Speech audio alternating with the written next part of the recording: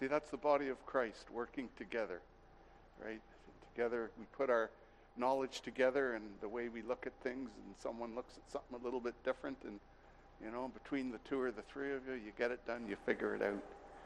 So thanks so much. Okay. Right, so here we are. It looks a lot different from up here. But that all said, I guess I just want to start off in saying I'm really grateful for the guys that have come before, that have stood here, and that have delivered God's word so faithfully. And I'm thinking of Pastor Sim and his ministry and his faithfulness to the body, and just his ability to present truth in a real down-to-earth way that is understood and accepted. Just an amazing example of preaching. So this is kind of a new thing. I've not done this before, but that all said, the reason why I'm here is because the Lord created the opportunity, and He brought me through a process, and He put the opportunity, and He laid it upon your hearts to ask that I do this thing tonight. And that's why I'm here. And I don't want anything of me. I just put it aside. And it takes a long time for the Lord to work with someone to bring them through the necessary training, through the school of hard knocks and various other things, in order to understand and realize that the real battle is the self. Okay? And in the end, we are our own worst enemies. And that's something that the Lord wants to help us to overcome. And we will overcome it with His grace and with His help. So that's a little bit about why I'm here and the path that has led me here. So I want to start off, if I may, with I'm going to try and attempt a humorous story here that happened, to try and give some context and perspective as to where I'm coming from tonight. And that is, years ago, Helen, you might recall, we were on holidays to the East Coast. And we stayed at a pig farmer in just outside of, I believe it was Charlottetown. Do you remember that? No? Okay. It was in PEI, that's right.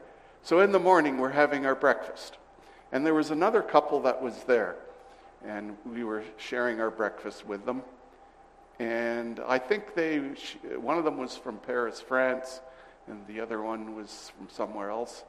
But we pray over our meal. And so it became apparent to the other couple that we were believers. So we started talking about faith and our walk with God. And we asked them the question, so where do you guys fellowship? And I remember them saying, we fellowship at a certain assembly, and it's a Jesus-only fellowship. And I go, okay. And, I never heard of that. And I said, can you tell me a little bit more about it? And they said, yeah. They said, well, in essence, we only accept the new covenant, and that's it.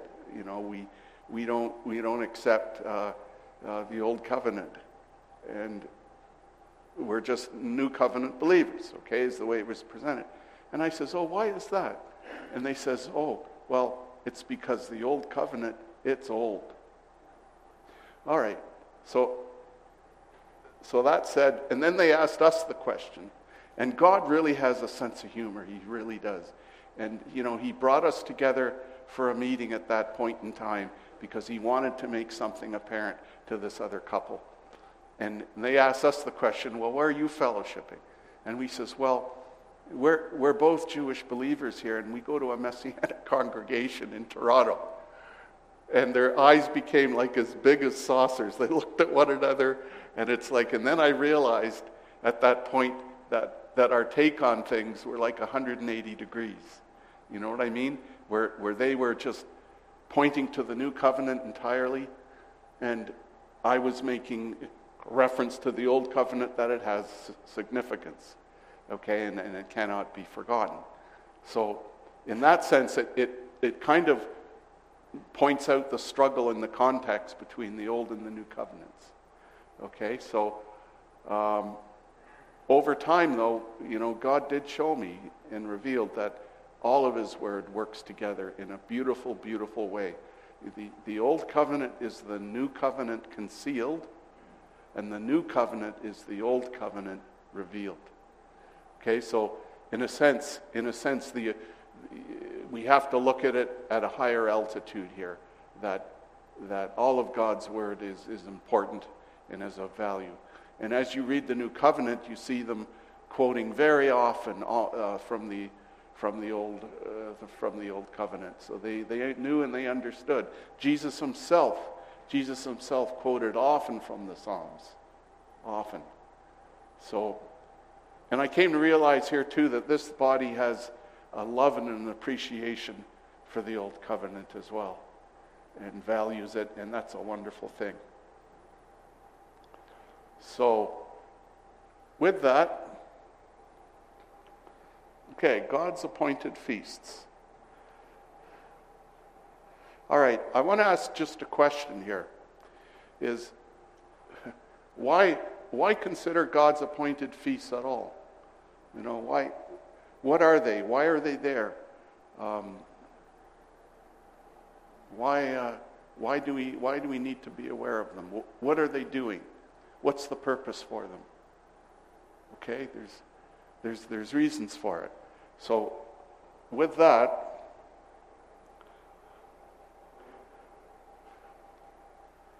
I just want to put this up on the screen here from Zechariah. And it shall come to pass that everyone who is left of all the nations which came against Jerusalem shall go up from year to year to worship the King, the Lord of hosts, and to keep the Feast of Tabernacles. And it shall be that whichever of the families of the earth do not come up to Jerusalem to worship the King, the Lord of hosts, on them there will be no rain. If the family of Egypt will not come up and enter in, they shall have no rain. They shall receive the plague which the Lord strikes the nations who do not come up to keep the Feast of Tabernacles. This shall be the punishment of Egypt and the punishment of all the nations that do not come up to meet the Feast of Tabernacles. All right, this is from the prophet Zechariah many years ago.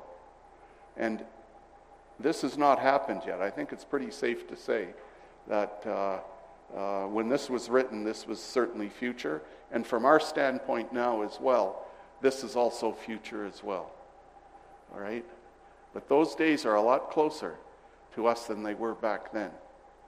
Because God's word is truth, and the Lord will fulfill all of his word to us in the way he said. It's his choice as to the how and where and when, but know this for sure, that what God has laid down through the prophets and through these writings, they will come to pass. So therefore, that kind of, in a sense, answers the question as to why are the holidays important. Okay, so I've established the case, if you like, for the holidays here. Now, let's just go forward. Now, this next slide, I hope we can see it all. Can you guys read that from where you are? For the most part, I tried to make it as no, some can, some can't. Some can. Okay. All right. Well, I've got up on the screen here. What it is, it's a picture of the biblical menorah. It's a 7-branch candlestick, and the menorah is actually the symbol for Israel, because modern day Israel, the symbol for Israel has been the Mogen David. Okay, and you do see some references to that as well in archaeology, but by and large, the menorah is the traditional biblical symbol for the nation of Israel. And there's 7 candles, there's 7 branches on this, going from left to right. Now, this is the 7-branch menorah. There's another menorah, which I don't have a picture of, but it's called the Hanukkah menorah. And it's a 9-branch. It's got 4 on each side. And that's interesting because in the middle there's a middle one that separates the 4, and it's a little higher than the other. And they call that one the shamus, meaning the servant, because it's elevated. Okay? But in this case they're all level. So using the biblical symbol for Israel, I just want to do an overview of what these feasts are and how they've been fulfilled and what is the application of the feasts. And I don't intend this to be super detailed. I mean, you could go into a level of detail here which I think would just lose us all. But I just wanted to put out it in concept for at least for us to be able to get a hold of it, okay? Because if we can't explain a concept simply, we don't understand it, okay? So that said, the first festival here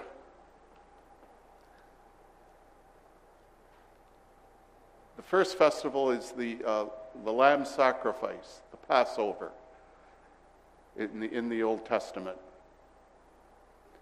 And that is, of course, we know Jesus is the Lamb of God, and that's the crucifixion. That's where the lamb was taken, and the blood was put on the doorpost. And when the angel or the destroyer saw the blood on the doorpost, he would pass over that household. Okay, but it required a step of faith.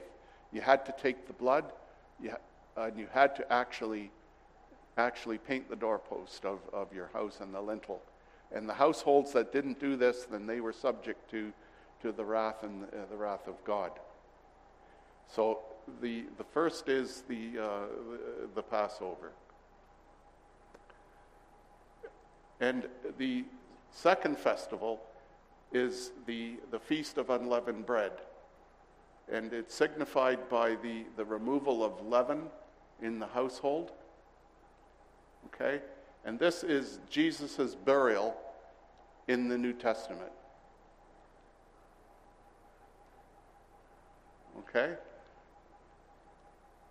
The third holiday is the first fruit offering and barley harvest in the Old Testament, which speaks of Jesus' resurrection in the New Testament. Now, the first fruit offering as well is when the Lord rose, the scriptures also say that the graves of them were opened, and there were seen many, okay, that had witnessed those that were raised and resurrected as well with the Lord. And they were presented to God beforehand in the first fruit offering. And the fourth holiday here is the wheat harvest and the giving of the law, or Torah, if you like, in the Old Testament.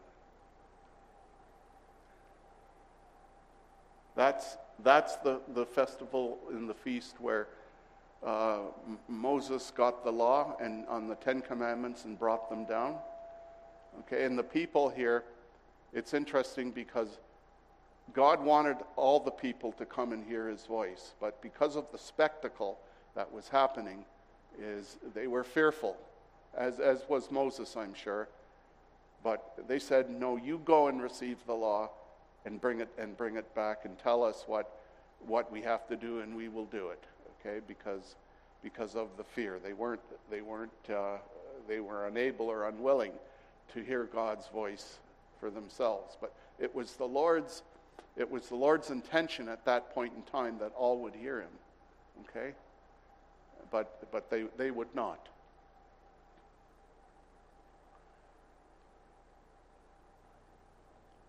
All right, so then the middle feast is the wheat harvest, the giving of the law and Torah, and the infilling of the Holy Spirit. Okay. Then the next holiday, moving over, is the call of assembly in the Old Testament, which is, interestingly enough, it's called Rosh Hashanah in the synagogues. And Rosh Hashanah is a two-day holiday.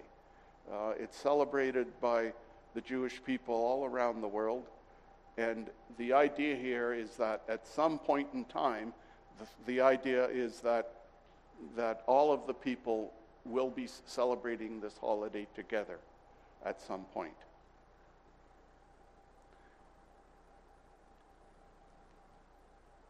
And forward into the New Testament is we believe there it's also the blowing of the trumpets as well. There's a great blowing of trumpet, and the people assemble. And the people were to gather at 3 times as well throughout the scope of these holidays. Okay? And those were at the Feast of Unleavened Bread, the middle one, which is the Feast of the Giving of the Law, the infilling, and the last one was the Feast of Tabernacles. So there were 3 occasions here where the people would have to come together in order to celebrate the feasts. All right, so in this idea here of the catching away,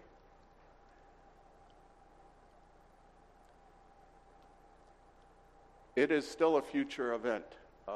We are waiting for that event, and I'll go more into that in a minute. But I just want to do an overview on the others. Is the call to repentance is also Yom Kippur, which is the period of fasting and prayer, where in the synagogues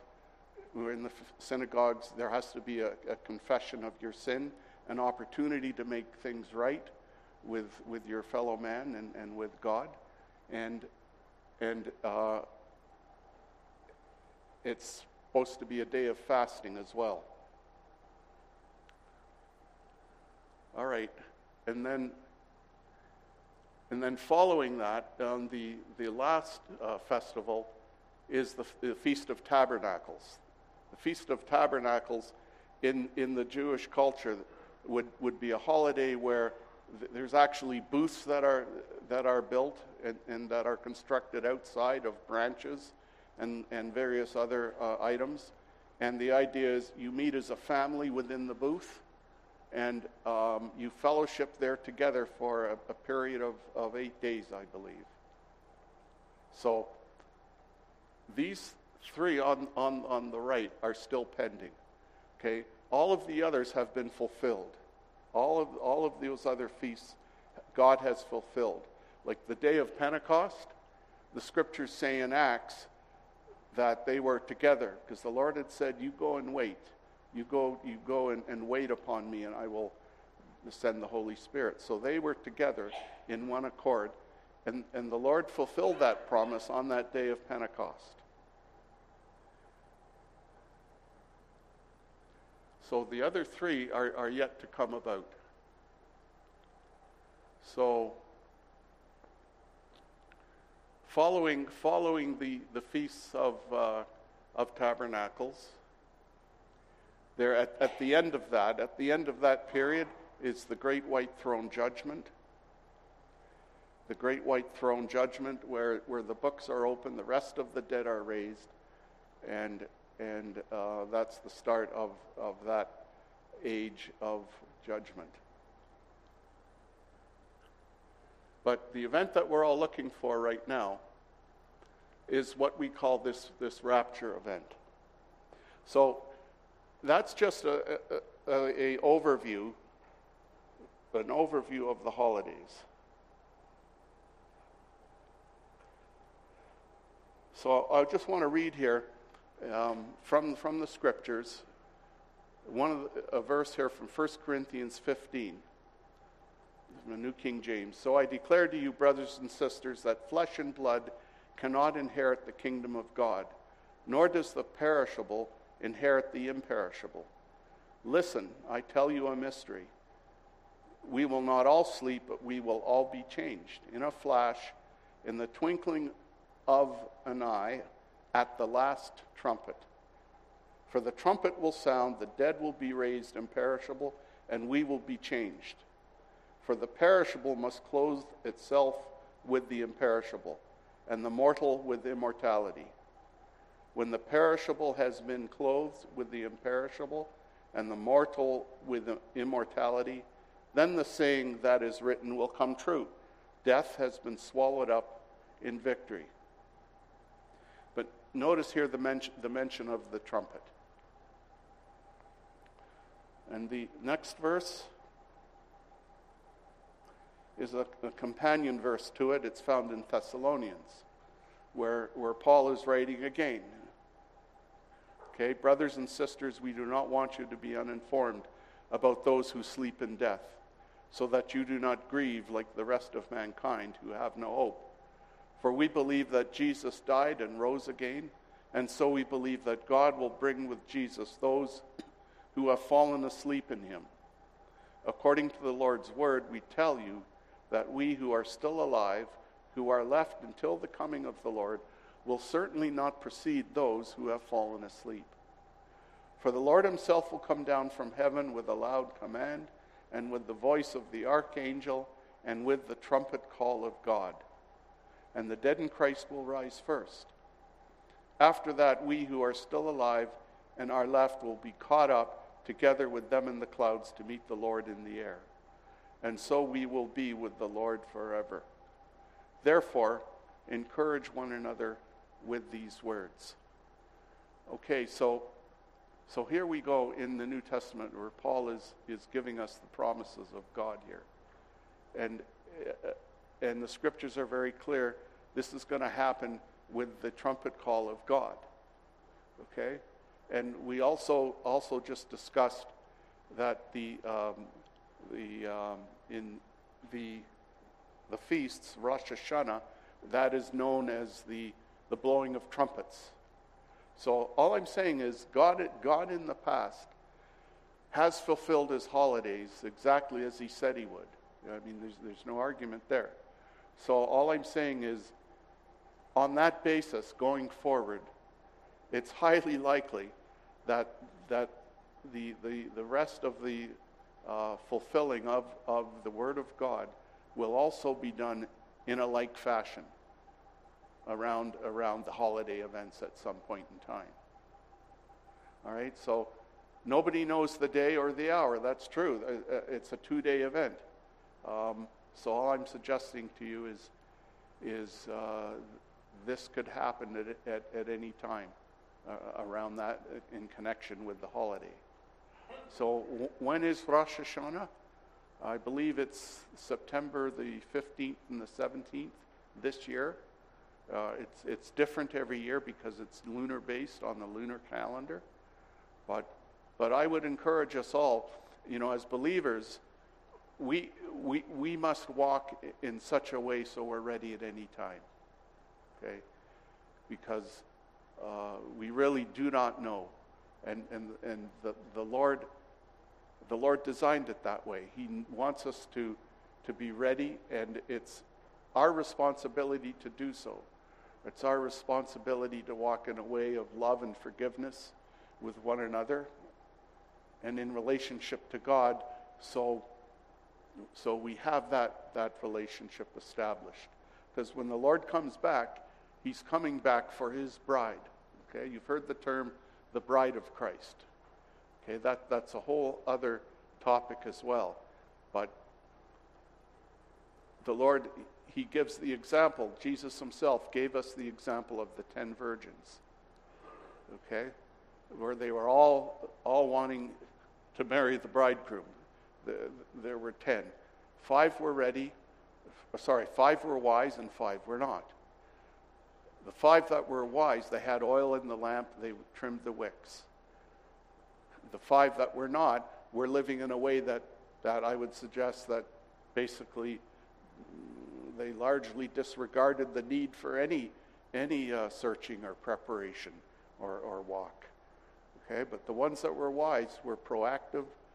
They were dealing with things. They were walking in faith and obedience. They were confessing sin. They were walking in relationship to one another in a proper way. And so they were ready.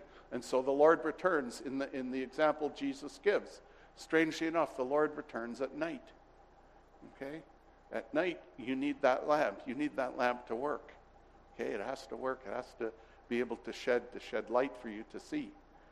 Okay? So the ones that were ready, they go into the wedding feast, and then, like the ark, the Lord closes the door. Okay? The Lord, just like Noah's ark, the people had opportunity for a long time to listen to the words of Noah. Noah was preaching the word on the earth for some time, but many would not listen. But at some point, okay, that was it. That was it. The Lord himself closed that door, and then the rains came. Okay, and it's like when the rains come, it's like it's kind of late. Right? So all I'm saying here is we have to walk in a way that's worthy. And even Paul himself, he was hoping to be part of the first resurrection. Okay? So that's the goal and the objective here.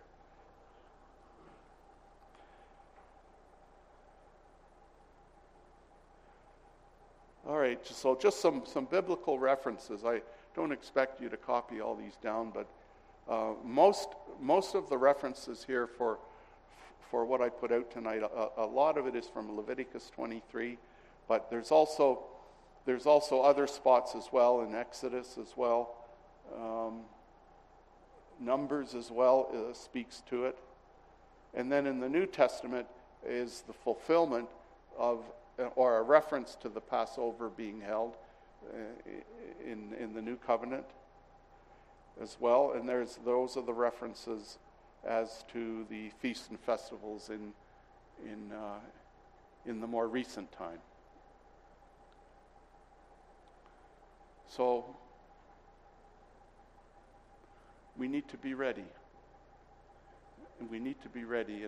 And if there's any message here that I'm trying to give out to everyone here is we all need to be ready and search ourselves. Because the Lord is coming. The Lord is coming. I mean, without looking at the events that are unfolding upon the earth now, and unless you take a biblical view of things, there's no understanding and an explanation for what is happening and going on. And even for those that do not confess and know God, they all, for the most part, you talk to the average person, and they know and realize and believe there is something going on and there is something coming. But they cannot see the big picture, because you can only see the big picture through the eyes of faith in God's Word. So that's the message I wanted to get out to everyone tonight. There are many that have come before me that have preached an excellent word on salvation and walking with God. And thank you so much, David, this morning for getting our heads around how should we approach our walk with respect to grace and law, and what is the difference between them. And I think that's going to help a lot of people here as well. So this is what I'm hoping for everyone to see.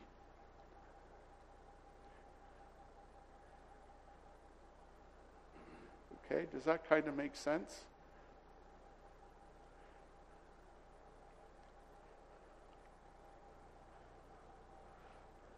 Okay. Well, that's all I had in mind tonight to present.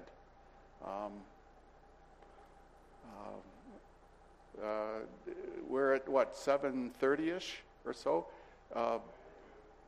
I'm still okay? I'm good? Okay. All right. So I would just like to suggest turning it over here and asking, does anyone want to come up for a word of testimony at all? I'd like to just basically to make a call out. Is there anyone that would like to come up and share with us what the Lord has done and is doing in one's life? Yeah. Because I know He is working. I know He is working in all of our lives. Yeah. Well, I'd just like to share something that happened this last week, if I can. I had offered to come and to try and get rid of the lumber that was on the side of the church here, and I thought, okay, should be a reasonably easy task, just a matter of undoing some screws and piling up the wood, and that's that. But I get into the project and I realize I'm a little over my head here. Okay, I'm a little bit over my head because there are some difficulties that the screws to a large extent had rusted within the holes, and they wouldn't screw out cleanly. Okay, you could get out maybe 75% of them, but the rest, no, they weren't going to come out. So basically, it had to be either cut apart or forced open, which was something I wasn't prepared for. But the Lord knew that ahead of time. So He had some others come, and Randy came by with his truck, and Bonnie and Bev, they were there, and they had saws and crowbars and various other implements, and they knew how to use them too. And in very short order, they got it all taken apart. And it was just a wonderful example to me is you just start off and you do what you have to do. And the Lord Himself, knowing all things, He'll send the help around when you need it and as you need it. Okay? So I just like to encourage everyone with that. You know, when the Lord speaks to your heart about something, just, take that step of faith, and you'll be astounded to how the Lord Himself will be involved and will show that He's with you, and He'll send those to you and with you that will help and enable you to overcome these things. So I just want to share that because it was a really neat lesson, a real neat lesson, and be willing as well to allow others in and to work with those that can provide that help. You have to be willing to be able to accept help too. Okay, so there's a number of elements and things going on here. But if it can be done, then we all learn together and we accomplish the task, and it's a wonderful thing.